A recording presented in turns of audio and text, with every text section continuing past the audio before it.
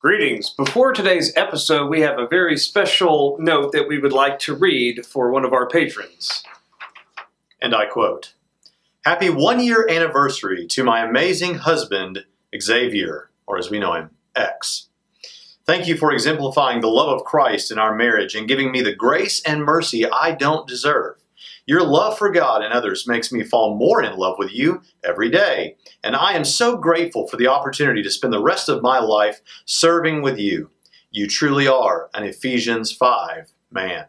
I love you more than words can describe, and I pray that God would bless us for many years to come. Love, Anna Marie." Happy anniversary, Xavier and Anna Marie. And do you have any advice for the couple? People often ask me, how did you remain married for 17 and a half years? And the answer is simple: don't get a divorce. There you go. And the family that plays Trinity Radio together stays together, something like that. Welcome to another edition of Trinity Radio. I am Jonathan Pritchett, and along with me is Dr. Jim Chatham. He is the Dean of Trinity's School of Christ-Centered Counseling, and he will be with us today to talk about the problem of suffering. Stick around. We got Dr. Braxton Hunter, pretty talented and well-known apologist, shared the stage with the William Lane Craigs, to the Mike Laconas, to all those guys. Jonathan Pritchett, Dr. Pritchett is here, and he is a New Testament guy, does a lot of stuff, a lot of podcasts, a lot of debates, so on and so forth. You can go out of this room tonight and be a Christian apologist. Now, it may not be that you're able to give the answers, but you can be immediately when we're done here tonight, you can be an answer finder for people. We need to stand up and tell men and more women, God is smarter than you. And there are consequences for all of these actions. So why don't you stop for a moment and think you don't know what's best for you compared to what God knows is best for you. And we're back. As I said, Dr. Jim Chatham, he is a dear friend of mine. I am so glad you're here with us, classing up the joint. I don't have to sit here with Dr. Hunter this time, thank God. Get a little bit of gravitas around here. There you go. Yes, you're actually our second guest. We had Dr. Harold Hunter, and I did a show with him talking about divorce, and today we were going to talk about, and that was very popular. It seems like whenever Braxton's gone, the ratings go up. So I expect this would be a good one. We wanted to talk about the problem of evil and the problem of suffering, because in apologetics we talk about the problem of evil, but we're solving philosophical conundrums like... Yeah. The logical problem of evil goes back to Epicurus. If God is all good and all loving, why is there evil? But what apologists don't recognize is when somebody's in the midst of suffering, what they don't want to hear is a philosophical argument that, God still exists even though he's letting this bad thing happen to you. I know that you talk about the problem of suffering. Braxton Hunter teaches the problem of evil, of course, from the philosophical perspective, but you teach it from the biblical counseling perspective. So talk a little bit about, what is the key focused areas of that kind of course, and how do you approach it from a counseling, just a broad overview? Okay, well, first, thank you for having me today. I'm honored to be a guest. It's not that much of an honor, but I cannot replace Dr. Braxton Hunter, but I've looked forward to today, and so I'm looking forward to our time together. I think probably number one, when you have an issue such as evil, here's an individual that seemingly has lived for the Lord, and they're following the Lord, and you think about the 73rd Psalm, and the psalmist thinks to himself, I almost gave up. And he starts talking about the events in his life. He wonders, he looks around, and he sees these individuals who are not living in any way for God. In fact, they're almost like individuals who go out and shake their fist in glory and almost mock God. And the psalmist thinks to himself, have I cleansed my heart in vain? Have I in some way sinned against God? Is my faith vain and empty? And what happens in that context is, and it can happen to any of us, is that when you face the pain, and then when you can't identify why, then your emotions and impulses kind of take over. Right. And so the psalmist, you can just read that, and you can see his mind racing. He's trying to discern, what is it that's wrong in my life? What's going on here? And then he paused, and that's always the key. when you pause. And here you are, you may have rapid cycling in your cognitions, in your memories. You may have emotions that each time a new thought pops into your mind, you have an emotional reaction. When I was a little child, many decades ago, we used to have these little things called Viewmasters. And what you do, you had these little projection devices, and you would put the little slide in there. It had various pictures on it, and you'd where you click it? You'd okay, I know what you're talking you'd about. hold it up, and you'd look, and it would be anything from a national monument to whatever, But if I were to stand there and start clicking that rapidly, you'd go, stop, I can't see it. My eyes will not focus. Well, that's kind of what happens to us when we go through pain and evil. All of a sudden, we're racing. One of the first thoughts is, what did I do wrong? One of the second thoughts is, how do I get out of this? And then number 3 is a lot of times people have an improper view of Scripture. They'll think, now, wait a minute. If I'm a person of faith, shouldn't I be, like David and have the great victories? Or shouldn't I be like, one of the apostles when they're walking into the temple area and facing, their critics and all of this? But so often when people face the times of adversity, they think, well, my theology's wrong, or God's not consistent. And all of these thoughts start racing through the mind, and none of them stay there long enough for you to come to grips with. So you're just basically at the mercy of thoughts that are often irrational, illogical. And if you could stop, you wouldn't normally think that way, but you're in survival mode. Right. Oh, and that's interesting, because when we're talking about the problem of evil from apologetics, we're talking about reason, we're talking about you might want to scoot just a hair closer to the mic.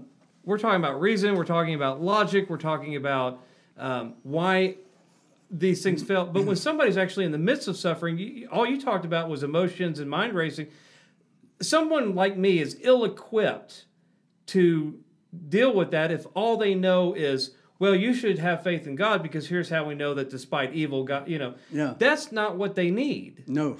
Right. No. And I think you can actually make things worse if you start giving them, well, you should have faith, and because here, the probability of God's existence based on prior arguments for God's existence proves that the problem of evil doesn't go through, because we have a free will theodicy and we have, reformed we have all these theodicies, but they're not thinking about theodicy, they're thinking about I'm in pain. Yes. And sometimes I think because people fancy themselves intellectuals, especially among apologists, but even pastors, the first thing that they want to do is they want to be rational, but which you should always be rational, but it's not so much compassion towards them as it is analytical, and you would say that's the worst thing you could do.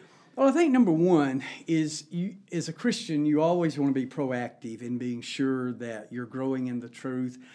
I teach several biblical counseling courses here at Trinity, and in that setting, we talk about the sufficiency of God's Word, we talk about the presence of Christ, we talk about the power of His Spirit, and from my perspective, the ultimate change agents are the Spirit of the Lord and the Word of the Lord. But what happens is when you're in the midst of a trial, especially something that you don't have an answer for, right, then all of a sudden your mind is racing. And your first thing is, number one, how do I get out of this? How do I get out? I don't like the pain of this. I don't like what's happening to me. I don't like what's happening to my family. And, your first thing is survival. There's a part of the brain that reasons that way, and it has a good purpose. If the fight or flight mechanism is going and, you see an animal, a predator, it's good for that to kick in and have an adrenaline rush. But when you're in the midst of some type of continual crisis that happens almost suddenly, and then it continues, and then that part of your mind is just racing.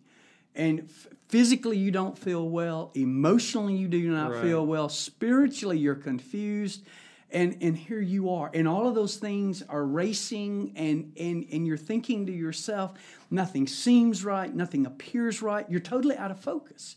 And so going into your world from the cognitive rational side, I would say that you want to constantly be nurturing your heart and your mind in the Word of God, so that when the inevitable crisis comes, Jesus said in this world you will have tribulation. I'm amazed at the number of believers who are trying to find a way To avoid it. To avoid it at all costs. I'm one of them. Yeah. Well, I don't embrace it, but Yeah. you know, but to come back and to say, hey, wait a minute, maybe let's slow it down here. Let's stop.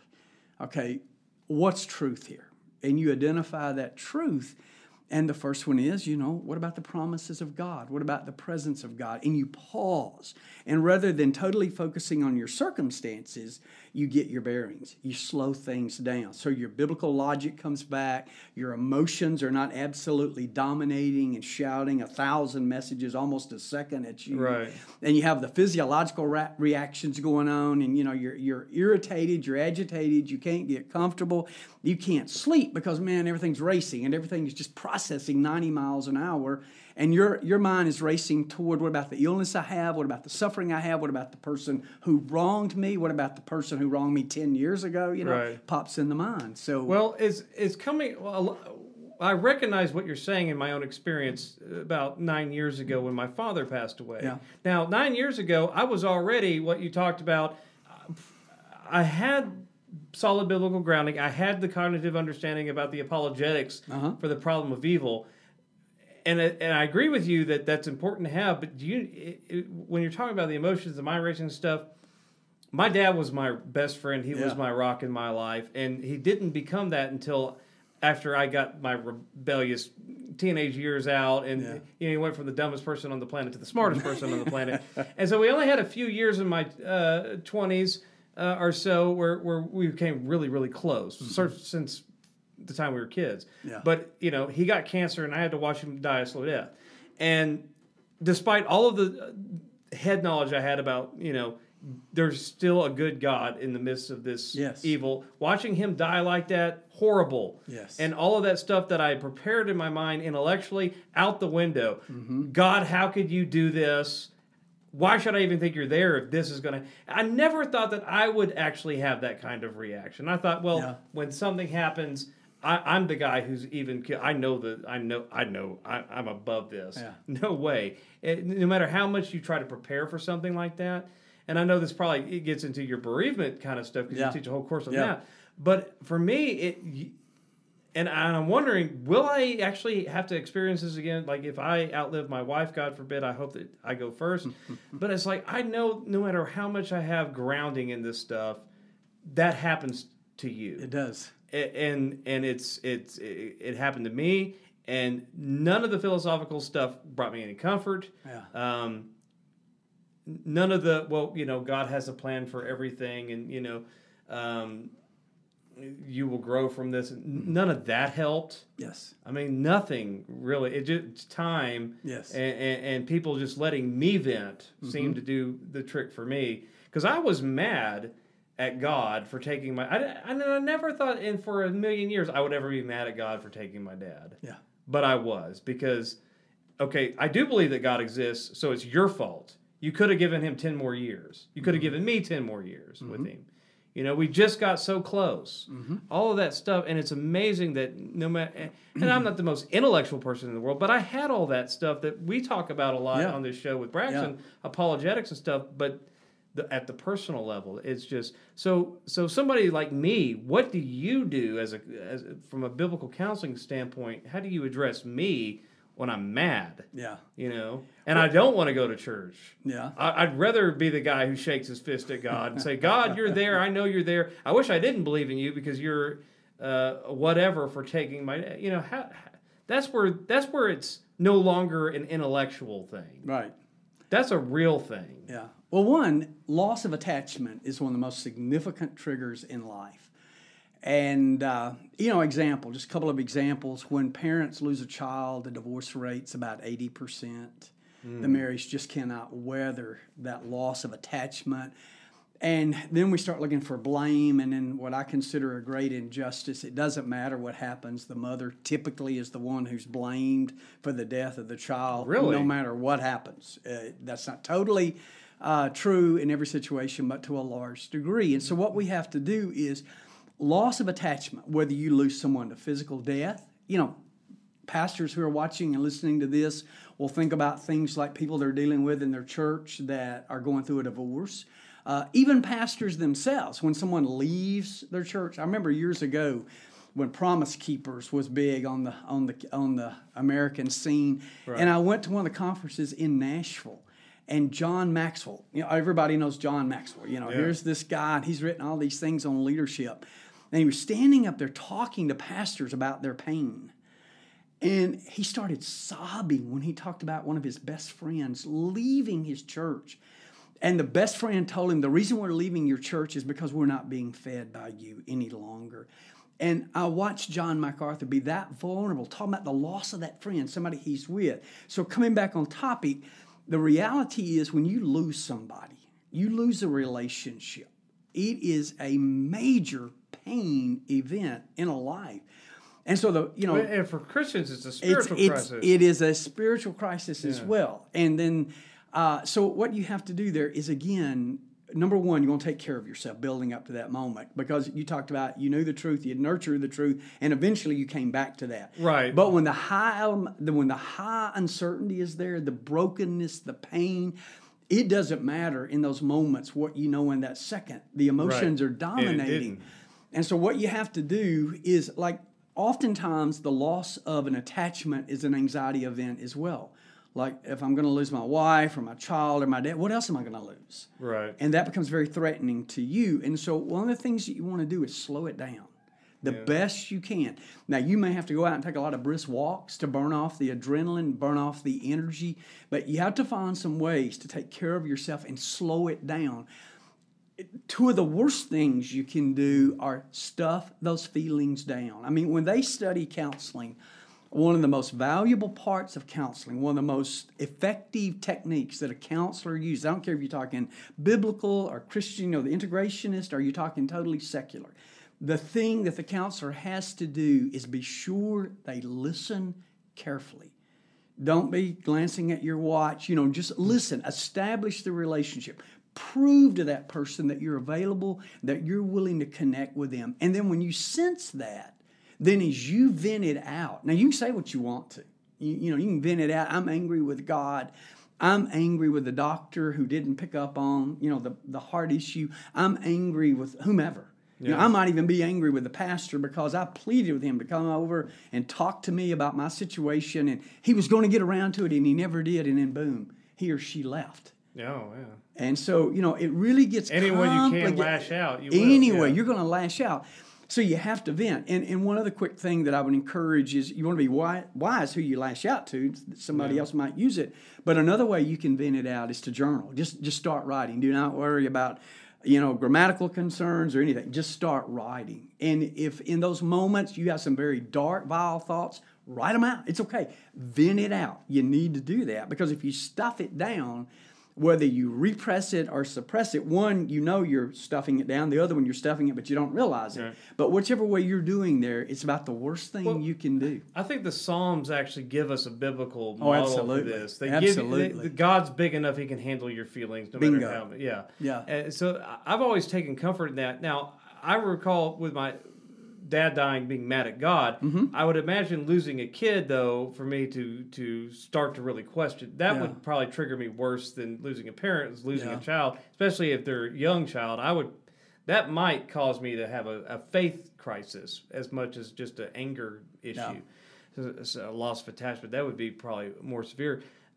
So when you have those people with you, how long does it take people to, if you're in a counseling session, what's the normal time it takes for people? Is it just all different, or how long does it take for them to have established trust with you to where you can really start dealing with the issue and being productive in a counseling session? Well, I think one is you're thinking about, let's take for just a second a grief loss. Yeah. All right. So as a counselor, what you want to do is you want to begin assessing how close, what was the relationship between the person who's seeking my help and the person who passed away. If you're talking about a child, that really ramps it up. If you're talking about something that's a very, violent death, like if the child were the victim of crime or someone operated a vehicle under an impaired condition, all of those things really ramp up the variables. And so what you want to do is, as quickly as you can, identify the variables. What's taking place there? How old is the deceased person? What was the relationship? What kind of loss is this for the person I'm talking to?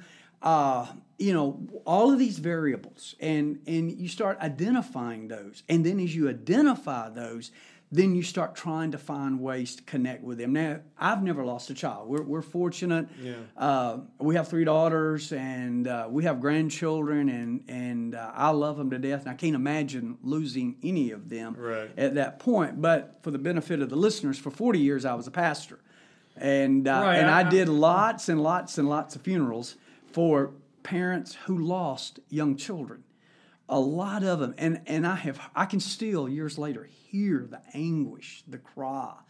But if I were to say to them, I know what you feel, you've instantly cut them off. Yeah. Because number one, I've never lost a child. I've been with a lot of families who've been through loss. I have been with parents when their child died in their arms. I've seen that. I've experienced that. I've stood over caskets with little bodies in them and somehow tried to make sense out of that with tears in my own eyes, trying to figure out how you work through that. And so, for me to say, those little cliches like, well, I know how you feel. No, you don't. Right. Or the other one that always gets me, well, I guess God needed another little angel. Oh, that one really gets under. Don't say that. Do not. The cliches are destructive. Write that down. And so what you want to do at that first point is be a very good listener. Do not tell them what they ought to be feeling. Because what you'll often do is, you shouldn't be angry. Well, what are they probably going to do? They're probably going to ramp up the anger just to show you. Don't you tell me what I can. That's right. They're going to be angry at you now. So your first role is to establish the connection with them. That's the first thing. Whether you're talking the secular models, it talks about up front establishing the relationship. In the biblical counseling model, it's referred to building involvement. Whichever way you go, if you don't connect with them, you may be after that one of the greatest counselors in the world, and what you have to say may be right on target, but they don't hear you. Yeah. And they're looking that first thing. Yeah. And I think a lot of us amateur church folks, when like pastors who probably aren't familiar with counseling, if they haven't taken any, they've probably burnt a lot of bridges right up front, not knowing those kinds of things. And so this is going to be helpful for them. And they should all take some kind of generic counseling course if you're going to be a pastor. But you've worn both hats. You've been a therapist, right? You're a licensed therapist. Yes. Well, you wear many hats: professor, dean, licensed therapist, and, like you said, pastor for 40 years. Yeah. So I guess the congregants get the free version. But is there a difference in what you get as a licensed therapist from what you get in the local church?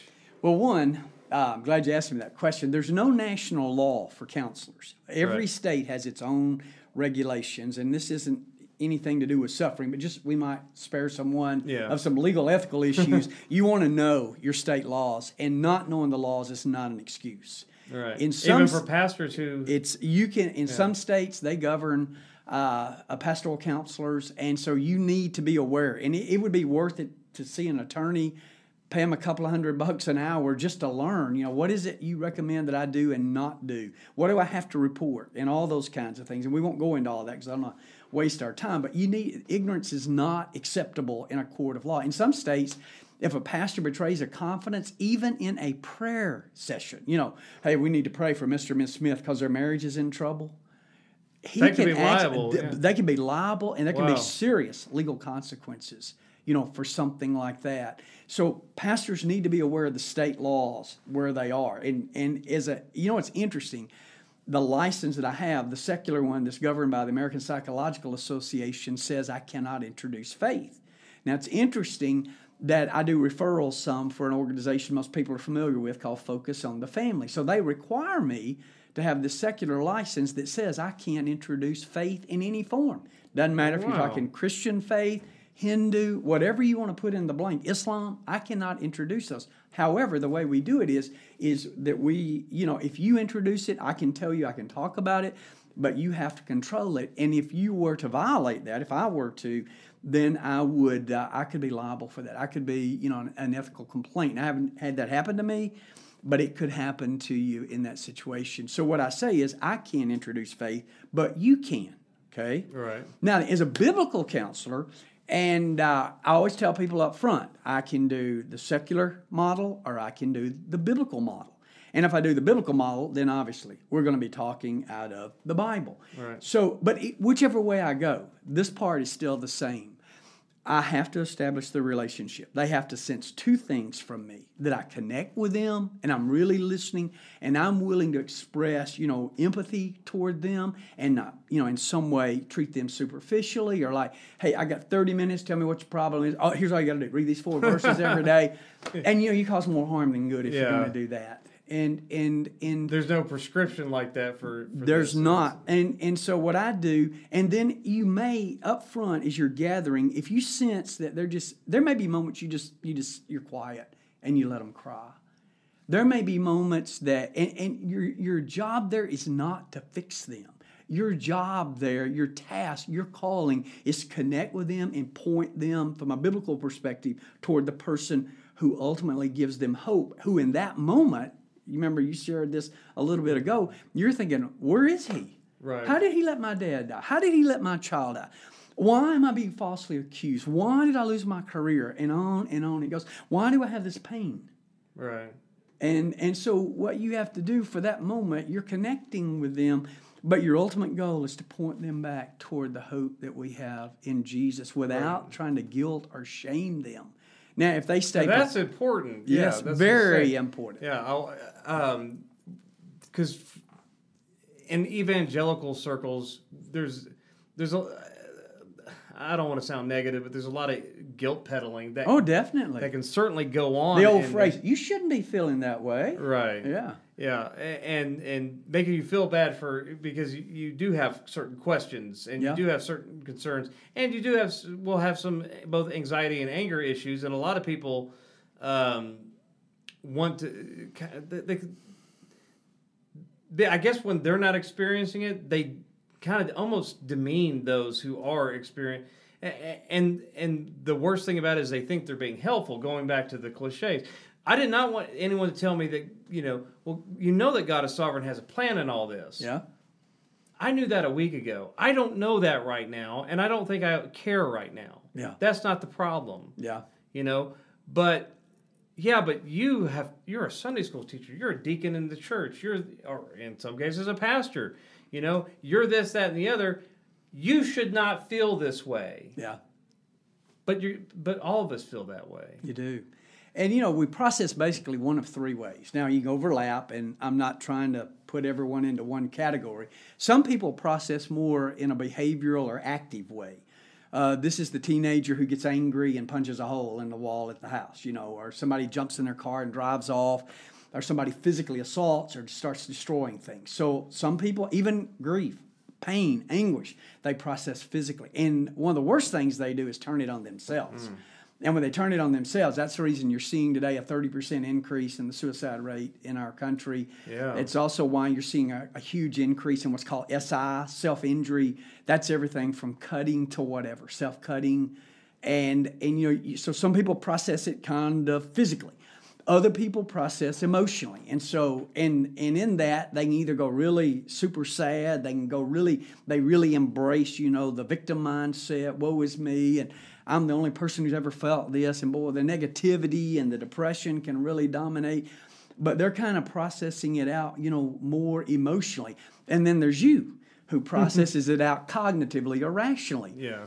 And, if I'm having surgery, and I don't want my doctor processing any way except cognitively. I want him or she to be looking at my situation in a very, factual, objective way to be, working with this and resolving. It doesn't matter to me a whole lot about their bedside manner. If they can resolve my physical issue, that's what I'm looking for from them. But if I'm going through emotional pain, I don't need someone who's overly factual. I need somebody who'll connect with me where I am. And I've even seen situations with people who are experiencing deep grief. I remember years ago I had a good friend of mine who thought he didn't do well on his medical school exam, and he did, but he didn't think he did. And he went home and took his life. And a few days later, the results came back, and he would have made it. but it was too late. And I can remember my friend's father, that he wanted to go outside the home. It was like the house was closing in on him. He was claustrophobic. He was so threatened. His world had been turned upside down. And if you'd have tried to hug that man, he would have fought you tooth and nail. He didn't want anything to restrain or constrain him. And we just went out, and he walked. And as I said a few moments ago, it was ice cold out there. And he was completely, detached from his immediate circumstances. All he knew was his son, whom he loved and thought he would share with, and his son who was going to make the family look proud, and all of these kinds of things, he was gone. And he was a man of great faith. He rallied back, but there for a while, he was angry. He lashed out. He processed physically. He did go in and out with the emotional side, but if you would have said to him, you know what, you shouldn't feel this way. You should be thankful your son is at home with the Lord or whatever at that point, he would have shut you down. You would have had no connection. And yet when he was walking, he was just talking. And then he was breathing, and he was just processing the best he could, verbally and physically. And I think sometimes for those who are involved, whether you're a pastor or a pastoral counselor, or you're a biblical counselor, or you're an integrationist counselor, we have some people who do what they would say the best of both worlds. Whatever you're doing there, you have to connect. They have to know that there's a stability with you, that you identify with them, but you have a sense of direction here. You have a sense of pointing them. There's a wisdom, there's a confidence. I did not say an arrogance. I didn't say a pride. And our job is not per se to really fix them. It is to point them toward. Yeah, the Holy Spirit fixes them, you know. But God uses means, and God uses us. And so for me, it's in a sense that I like to be active in local churches. More and more apologists should be active in their local churches. But a lot of pastors now, with the way programs set up, they're going to get these issues in their churches. Definitely. And if they are not prepared for this, and even people we have friends who go through loved ones, I can think of some of you saying, I have probably ruined those moments where they probably needed me to be a friend and I said something stupid, and I could think back of that happening where I was probably of no use for them because I didn't. It was more, let me step in and fix this and find some clever phrase to get things going. And that's the worst thing you can do. Yeah. The thing you need to do is be there and let them start. So I'm a pastor. Let's say I'm a local church pastor. You've got all types of things. Yeah. You had mentioned suicide is on the rise. Depression and anxiety seems to be on the rise. Mm-hmm. We're sitting here in Evansville, Indiana, and Evansville was at one point the 5th most miserable city in America. Oh my! Yeah, I noticed when I came into town, I felt I'm right. Yeah, that's me. my perpetual bad mood. But yeah, we were the 5th most miserable city, and then. We were the most obese until here recently. We're number 2, but we were which always surprised me because sorry Evansville, but the food here is terrible. The local cuisine I stay at the chains. The local restaurants are awful here because I didn't know how they got so fat. But there's a lot. You hear a lot more about depression, and that we don't think of. Why is anything? Why some people don't believe it exists in the counseling world anymore, especially in the Christian circles. Some people, it's a fake thing. But people out there really believe that they're depressed, and if you're around them, they are depressed, and they even talk about to the point that it gives a physical ache from their depression even. And some people say, well, that's all cognitive, or some people say that's demons, or which is weird if they're a Christian suffering from depression. It brings up a whole theological bag of worms, can Christians be demons? So make some sense of that. All right. Well, first off, something you said a couple of moments ago about pastors. One of the things about a pastor is typically he's been there for a while. So he has already built a relationship. He already has the sense of connection. In a lot of ways, the people can predict when his jokes are coming and they kind of tell his stories. there's merit in that. Yeah. The merit is that when he arrives at whatever the crisis point is, hospital, funeral home, nursing home, whatever, usually he already has some sense of connection there. Now, I know that there are a lot of times for pastors, sometimes they meet their church members in a moment of crisis, and the connection is not there. And that's where you really have to, really work at it and make sure you hear what's happening. And one of the best things you can ask them is, all right, tell me what's happened thus far. Let them tell the story. Yeah. But, it's I want to give that word of encouragement to pastors that oftentimes they already have a pretty good connection, with the individual. But, but a lot of them do not. That's Go the ahead. first. Yeah, that's the first thing if that's not to me. And I think the larger the church, the more likely that's going to be. Yes, Right. right. You were a pastor of a large church. Yes. And so, it's hard for you to know everybody in that kind of or have had a. And I worked at it really hard. Right. Yeah. Yeah. I'm sure most Yeah. do. I mean, people always talk about large church pastors don't care about it. That's not. But true. you know what? Yeah. I may have known a large percentage of the names, but I certainly didn't know what everyone was going Right. through. And the other thing that I noticed was that there were people who would say, I went through a crisis, but I didn't want to bother you because I knew you already had so much on you. Yeah. And I think that churches, I know this is not a pastoral care type of discussion today, but I think that, a pastor can actually set up a system of equipping some people to do some of the counseling under his direction that takes a little bit of that off of him. Because if he has, really much more than, say, a couple of hundred people who are fairly active in the church, how can he meet all their needs? Whether you're talking about going to the hospital, the nursing home, and there's some guys who are listening to us today who do it very effectively. Yeah. And I salute them. Man, my hat is off to them. I don't do it effectively at all. But, there has to be a sense of balance. A pastor can become drained. And at any point in time, you're either recharging your emotional, spiritual batteries or you're draining them. And when pastors usually battle personal depression, I can usually say, okay, just give me your schedule over the last, you pick a period, like 2 weeks or so, and you find out. I mean, I talked earlier to a former pastor today who was talking about how many times recently he spoke in a given week, 13 times, and was talking about the number of funerals. And I felt a little down after listening to him, just a little bit. But the truth is, pastors need to take care of themselves. They really, truly do. That's not a luxury. It's not an accident. You can read these statistics, and they're a little unique.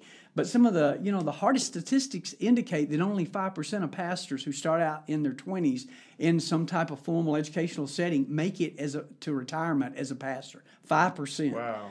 Focus on the family, and there's some who go a little bit higher. The highest I've seen is 10%. Yeah. So 90% of the children of pastors battle some form of depression or anxiety and seek help for it. So self-care for pastors. self-care is critical. Now back to the depression. I The depression thing, yeah. I want this untangled. Yeah. I want the mystery solved here. Well, any time we have a loss, whether it's real or perceived, I may think I lost something I didn't. Right.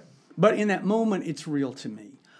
And what you're going to see is you're going to see a sense of loss, and that's going to produce a downward, attitude. And this isn't just loss of life. This is loss of anything. This could be anything. This could be These your are job. triggers for depression. Today, those people, there's more research being done in the realm of counseling in terms of the physiological components. And even the early proponents of biblical counseling who are well known would tell you if somebody comes to you and presents as is just chronically sad, they just don't have good days and all this, one of the first things you tell them to do is go get a checkup. You could have something wrong with you physically. And those researchers out there today, they're indicating that up to 50% of depression may be generated by physiological concerns. Really? Yeah. So it's not even mental issues. They're just people that, and then you add to it the contextual things that you're talking about, like the loss, whatever the loss. Then you add that to it. And the way a biblical counselor would approach that is that, let's suppose somebody has a lot of depression in their family line, just as an example. All right, so somebody has a propensity toward, say, depression. This is assuming that it exists, because It's- there's people yeah. who deny that it's a real medical condition, right? Well- Within the biblical counseling world? Well, actually, it would depend. Some people think that depression. The answer to depression is in the hope of Jesus Christ. But all of us have, weaknesses in our life. I have a really good friend, and he and I have had some great discussions about alcohol. Yeah. And is it okay for a Christian to have drunkenness? The Bible's pretty clear about. Right. Some people really get into that discussion. And can you occasionally, like at family gatherings at Christmas, have something? He says he won't do it because he fears that he might be the person that when he takes that drink, that all of a sudden he wants more, and he's trapped. He's in an addictive cycle. Well, so for him, it would be a violation of conscience, which with every of faith is of sin. So for him, it should be. He shouldn't do it. Anyway, right? Yeah, and it's like for me, as you know, being my friend, I have a blood sugar issue. Yeah. And so as a result of that, there are certain things I can't partake of. I have to, I don't like doing that. And so I have to be very wise about it. So if I don't take care of my body, that I know that eating that is going to harm me. It's going to trigger more of my diabetic condition. So what I have to do is, you can eat it, it's fine. Yeah. But I can't because I'm not taking care of my body. So physical issues are really what's driving 50% of depression? That's what the researchers indicate. Wow. And you can do that and then add. Now, there are antidepressants that people can utilize in some situations, but I want to be very, very discerning. And I know some of the people, when I said that, the red flags went up, and I'm glad they did. And you always want to listen carefully, process it out, and I don't expect anyone to take me at carte blanche today. Right. They need to listen and then think it through and reason it through and battle through in prayer and discernment. I don't take any of that away. But you're not one of those people that says this is a myth. That you're not really suffering. No, I mean I look at personalities. Yeah. You and I will interact with a large group of people later tonight. Yeah. And in the course of that, you and I are going to meet introverts and we're going to meet extroverts. We're going to meet people that are going to say to us, I've been hurt in my church. Is there anything you can do to me? We're going to have other guys who are going to be in a euphoric moment, and they're going to want us to rejoice with them. And it may be somebody 10 seconds from the last guy we talked to. Right. And so it happens every year. Every year. And but so for those watching, it's Trinity graduation week, and we have a big banquet and the ceremony tomorrow. So, yeah. So, but the thing is, everybody, as one of my buddies puts it, he says, we're all wired uniquely from the factory. And we are. And then you add to it our context, from our childhood to all of these kinds of things can really exacerbate these things. And even if a person has, let's suppose they do have a huge physiological tendency toward depression, that does not have to be deterministic. There are ways that you can work with that, and you go, you know what, I need to regulate things. If somebody's battling anxiety, whereas I might be able to, or you might be able to process several things in a moment. Sometimes I go through seasons in my life that there's so many things going on. I have to be very wise. My values have to rise to the top, and I have to go, I can't do that. I can do that, but I can't do that because I know I can't process that. And my warning flag for me, I know when I'm out of line, whether I'm a little saddened or a little bit anxious, I know that for me is the case when cynicism comes in. If I start seeing a person or people as an interruption, rather than an opportunity, I go, I'm overdrained. I need to back it off and recharge a little bit. And one of the things that does that for me is Christian music. Everybody can find their own way. I have friends who do all kinds of things. They hike. But it's something to reward yourself. Well, you lead a biker gang, from what I understand. Well, I did until the students who've had me in classes know that I was a Harley guy for a lot of years. Yeah. No tattoos, by the way. But I rode and had a lot of fun with it. But a little under a year ago, I sold the Harley. So I've been going through myself depression. No, I'm just kidding. The loss of attachment. Yeah. The loss of attachment. I even had a name for it. I'm going to spare the listeners. See, I know you had a collection of motorcycle books. Are they still there? I still have the books. You walk by and it's a shrine now. I still have the gear. I have the helmet, the boots, everything. The only thing I don't have is the bike. Oh, man. But the thing is that, yes, there are people that give in to a victim mindset and they take on a depression that's not legitimate. And when you start going out and manufacturing losses and, oh, woe is me, you know those people that no matter what happens in your life, they can always one-up you on theirs is worse in some way. Yes, I know. And so a lot of biblical counselors react to that, you know, by saying that's not real depression, and they're right. What that person is doing is acting like a victim and doing those sorts of things. So there are those people who they just feel like the way I'm going to attach with you is I'm just going to be sad, I'm going to be down, and woe is me. And, you know, every pastor listening to this recognizes probably several people in the congregation. So it's just a way to get attention. It's a way to get attention. And then when we do not allow the hope of the Lord to grip our lives and guide us beyond the sense of loss, that if God allows something to be taken from my life, however, whatever the cause behind that, I have to ultimately trust His character, which is He's always loving and He's always all-powerful. And those never contradict. Yeah, but when I think about your classes that you teach here, yeah, okay, well, you teach problem suffering, which we've been talking about. You teach depression and anxiety. I do. Bereavement counseling. Yeah. All of these orbit the same very downer. Yeah, they issues. do. You do. Yeah. You know, if somebody tells me, you know, my child died today and I'm just fine with it, you know. Well, that's weird. That's also if somebody told me that, my best guess would be, and again, we're not allowed to diagnose people from a distance, but you know, just kind of off the cuff here, the shock has hit them so bad, or you just hit one too. Yeah. Someone who obviously can't connect in any way with people in reality, and there are some people like that, by the way. Sure. The brain but waves. But they're so deep in shock, it's like, well, I'm going to be okay with this because they're not feeling it yet, but they might feel it later. But they may, and those people are at greatest risk because if you go through a sense of loss, the best thing to do is own it. Yeah. Figure out the best you can what's triggering this, and I want to respond in just a second. Tell you, there's a part of suffering that is probably the most challenging for those of us who try to provide counseling to people. And I'll mention that one in just a second. But what has to happen there is if they do not process it early, it's not a question of if you're going to process it or not. That's not the question. The question is when. And the sooner you do it, then you can understand what's causing your anger, what's causing the bargaining, what's causing, you know, the detachment, what's causing whatever. And see, another thing that people do in the grief cycle is they follow the Kubler-Ross model and they think what's going to happen there is everybody's going to go through it in the same way, and people don't. People get onto us for saying big things without explaining. Explain that briefly. Kubler-Ross was a psychiatrist, and she did research with people who were faced with a terminal illness. Okay. And so she worked with people that were middle-aged and they had, you know, received a diagnosis of a terminal illness. And what did they do is they worked toward their death. And what people do, they don't understand. Her research was not focused toward the people who are left behind. It was focused toward the people who were struggling with their mortality. Okay. And so... But people take her model and apply it. Yeah, they'll say things like, all right, so Jonathan, when you left your dad, so, you know... Now, have you been angry? Okay, let me tell you. The next thing is you're going to go into some sort of negotiating, you know, bargaining. Right. And you may not. Because that applies to the one who's dying, not to the one who's survived. But not only that, even though her descriptive titles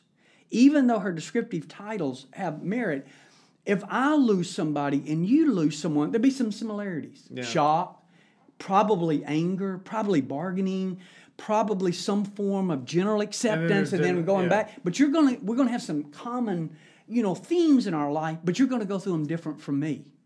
And it depends again on who the person is in relationship to you, what the meaning of the loss has on your own life, and all those kinds of things.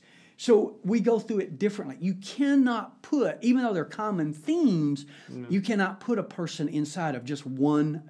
And I see well-meaning people. They're trying to help someone. Well, you've had enough of this phase. It's time to move on. Now, there's a little bit of truth in that, in the sense that if somebody's been angry now for over 6 or 8 months, and they still haven't moved on, and they're still angry and lashing out, they're fixated, and they need some help. Yeah.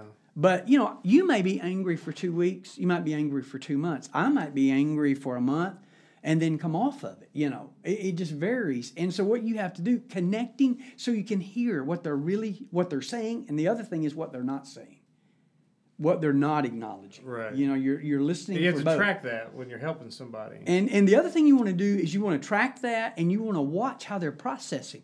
Like if somebody's talking to you, and I'm still going to get back to that thing about the most difficult one to deal with, but if somebody's like really fidgety, like their hands are going, they have a lot of mannerisms, most likely they're threatened and they're processing physically. If they're just kind of sitting there and they're looking off into the darkness and, they're probably a little more cognitive. They're trying to find truth in there and connect with it. Right. And if they're curled up in a ball on the floor in the fetal position and just screaming out loud, that's pretty obvious. Yeah. That's an emotional processing. So that's where you're going to connect with them. You're going to start dealing with them in one of those realms. Now they're going to do all three of them, but they're going to have a predominant one. Yeah. They're going to have a predominant one. Now, I think that probably for a lot of pastors and counselors, the hardest one to deal with, here's suffering. And sometimes it's a sin matter. Sometimes it is a violation of a natural order, like if you don't take care of your body, the consequences that can come to that. Sometimes it can be persecution, but you can go back and identify, why am I suffering here? Right. Whatever the suffering, whether it's physical, emotional, or whatever. But the one that gets you, and is when you don't know. It's a mystery. And the prime example of that is Job. He was a man who loved the Lord, and yet what was going on in heaven? There was conversations going on. Job didn't know that. Right. He wasn't privy to the... And so here he is. Consider your servant Job. He loves you and worships you because you give him all this stuff. Yeah, and then you got these well-meaning friends who come along, and his wife, and the worst people on the planet. Right? so it's like, there are times, this is tough, but you may not know. And you may never know. And you may never, or maybe when you go to glory, I don't know. But when you go to glory, it won't matter anyway. Right. But see, that's the one. If you can somehow, even if it's sin in their lives, and they can say, well, the reason this is happening to me is because, even though they don't like it, they can go back and identify the trigger. It's the one, like the Job-like experience. Where you have no idea what you don't know. Yeah. And you may not know the trigger, but in that situation, even though you don't know what stirs the difficulty, what you can do is still the person who brings healing and hope is still the same person, and the word that brings the hope is still the word of God. Yeah. So those are our big words, immutable. Right. And I think that one of the things when I see people going through loss, one of the things we have to do, whatever our form of counseling, is that we want to be able to attach to them, learn as much as we can. You want the what's called the objective data, like who is this, how old are they, where do they live, these kinds of things, their spiritual condition. And then the so-called halo or subjective data, which is, their rate of speech, their eye contact, their mannerisms, all those kinds of things, because they're often more revealing than what they say. Well, one last little bit before we wrap up here. Now, you said the toughest thing is not knowing the source. You can't, yeah. But I'm curious about, with a lot of people in the church, and if we're all honest with ourselves, we have besetting sin, right? Sometimes we are the cause of our own evil and suffering. Absolutely. Because of our sin. For some people, the sin is the one thing that they try to justify the most, so they don't have to let it go, even if it's a thing. I figured that even if it's the thing that's causing their grief and stuff. How will you deal with that? Because that's the one that I seem to find in people a lot, is the sin that's causing them the suffering that they try to justify and don't want to let go of, no matter how much everyone else can see it. Sometimes it's blatantly obvious, like you're having sex outside of wedlock and shacking up with so-and-so, and you're wondering why you're having all of these problems. And maybe your relationship, spending more than you take in, and all that stuff. All this stuff happens around orbiting this one thing that you can all point to and say, that's it. But it doesn't have to be involved. Not all of it. It could be gambling. It could be whatever. But there's somebody will always have some sort of idol. Yeah. And they'll justify the place of that idol. Yeah. So that to me seems like that would be, if the mystery item is the toughest thing, getting people to see the folly of their sin seems like that sometimes probably the second most difficult when. Well, I think what happens there with individuals is sometimes what people are doing often is they're self-medicating. Yeah. So sin is self-medication sometimes. Sometimes it is. And the reason that they sometimes have difficulty giving it up is because they fear giving up what they perceive to be their comfort. So their thought is, well, if I give up this relationship, who am I going to attach with? This person understands me in a way that If my I give up spouse this doesn't. bottle, Our bottle. And then the one they often come up with is, God wants me to be happy, doesn't he? And so I'm happy in, taking the church funds and running off with somebody else, And people will say that. We've all heard it. And the reality is this, is that as a counselor, you want to try to help the person see what's really taking place. Try to get them to measure out the consequences they're suffering. And in doing that, you're trying to bring them to the point, guide them to say, you know what, if I don't trust God and His Word in this thing, it's a form of, what you and I would call practical atheism. I don't believe God's adequate.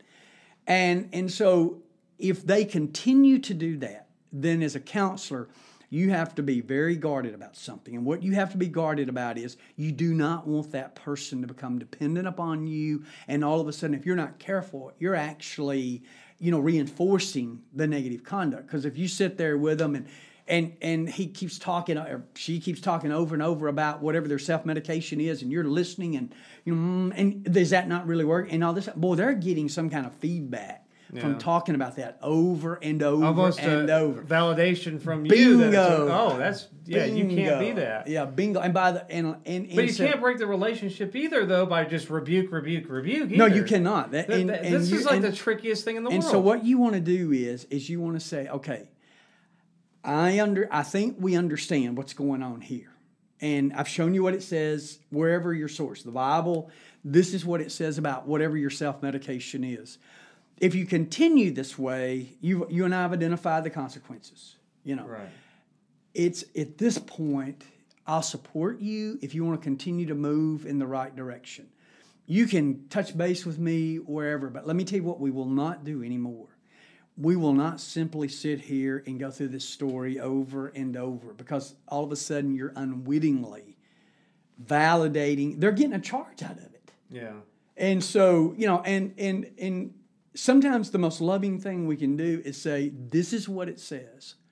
And I mean, if you want the consummate example of that, the Lord says, unless you turn to my Son in faith, what happens to you eternally? Right. So there's a very clear, boundary there. And I would encourage anybody who's considering counseling, always make sure you're not doing this to glorify yourself. This isn't about your sense of self-fulfillment or meeting unmet needs in your own life. Your goal in the biblical counseling realm is to help somebody who's hurting and is in some form of darkness or bondage to find the answers, the solution. It's to work toward the victory that God wants him to know. And even Amen. For the secularist, and again, the disclosure, I have secular credentials as well, that even there, our goal is not to keep people where they just depend on us for, the next 30 years so you have a guaranteed income from your patient base or something like that. Your goal is to help them move beyond where they are into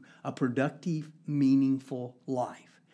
And everybody goes through ups and everybody goes through downs. Everybody goes through that. You look at Spurgeon, who battled depression, and yet he's one of the most anointed, pulpiteers, celebrated preachers of all time. And a lot of people don't know. There are a lot of people in leadership roles in Christendom today who struggle with, particularly on Mondays when they've expended themselves so deeply and poured out so much of their energy. How many pastors want to resign on Monday morning? So yeah. But there is a victory in the person of Jesus Christ and in the power of His Spirit. And so I hope that pastors will explore ways that they can build a solid counseling ministry within their local churches. If you have a really small church, maybe some guys could go together and work together to provide that. But ways that you can provide help, because people are going to try to find an answer. You're going to make sure you give them the right answer. And you've got to have something in place for them to turn to, and a place where they can, explore their issues and find the ultimate answers. Amen. Now, one quick thing. There's a lot of subjectivity in counseling. Yeah. So some guys will, like you said, and see, this is one of the, let's do it, and I'll tell you about Jay Adams, the founder. Right. Did he say there was no such thing as depression? What he actually said was, you can have sense of loss and sadness. If that's the case, go see your doctor. Make sure we don't have a physiological issue, okay? Once we eliminate that, because, it can be, And blood work will show that and all of that. You know, chemical imbalances or whatever. But once you identify that, then what you want to do is, even if you have a tendency toward it, there are biblical ways you can work on it and find, you know, the answers that you're supposed to know. Yeah, well, there you go. So what I know of Jay Adams is not very flattering. I've never read Competent to Counsel, but I know that one of you ought to get the book. It's worth about $120 right now. Well, Braxton's got a copy, and when he quoted a copy where Jay Adams, and I don't want to go down this rabbit trail, but all I know of Jay Adams' book is what Braxton quoted from it, where he said, "Never tell a counselee that Jesus died for them because you don't know if they're one of the elect." And that's a whole other it's on page 92 of his copy, so that's always a weird thing. I know that the Jay Adams and the whole biblical counseling model, primarily in the Reformed tradition, the integration is everyone else kind of accepts it. So there's a lot of interesting debates there. We won't go into those here. But thank you so much for being here. If you are interested, pastors out there, this is your man. He teaches biblical counseling courses here at Trinity College of the Bible Theological Seminary. If you like what you heard, you can enroll. You can audit a course and learn something. I've said this for years that I've known you, that I am eventually going to start auditing all of your courses because I know nothing about this stuff. But I think it's especially good for our audience who thinks more in the philosophical, apologetic problem of people. There's a whole other not philosophical aspect, but a human, a human dimension to suffering, because suffering actually happens to real people and people that we all know and love, and ourselves even. So absolutely, it's been wonderful shedding some light that we could never shed with Braxton sitting here and me talking. So thank you so much, and also go to our website, www.trinitysem.edu, if you would like to enroll into courses, or if you'd like to audit some of the courses. His courses are obviously probably better than mine because he's so much wiser. But we hope you enjoyed this program, and we will see you soon. Thank you very much. Thank you for having me today. God bless. If you would like more content, click here and keep watching Bible studies. Click up here. And finally, we want you to subscribe. We need more subscribers, so click here.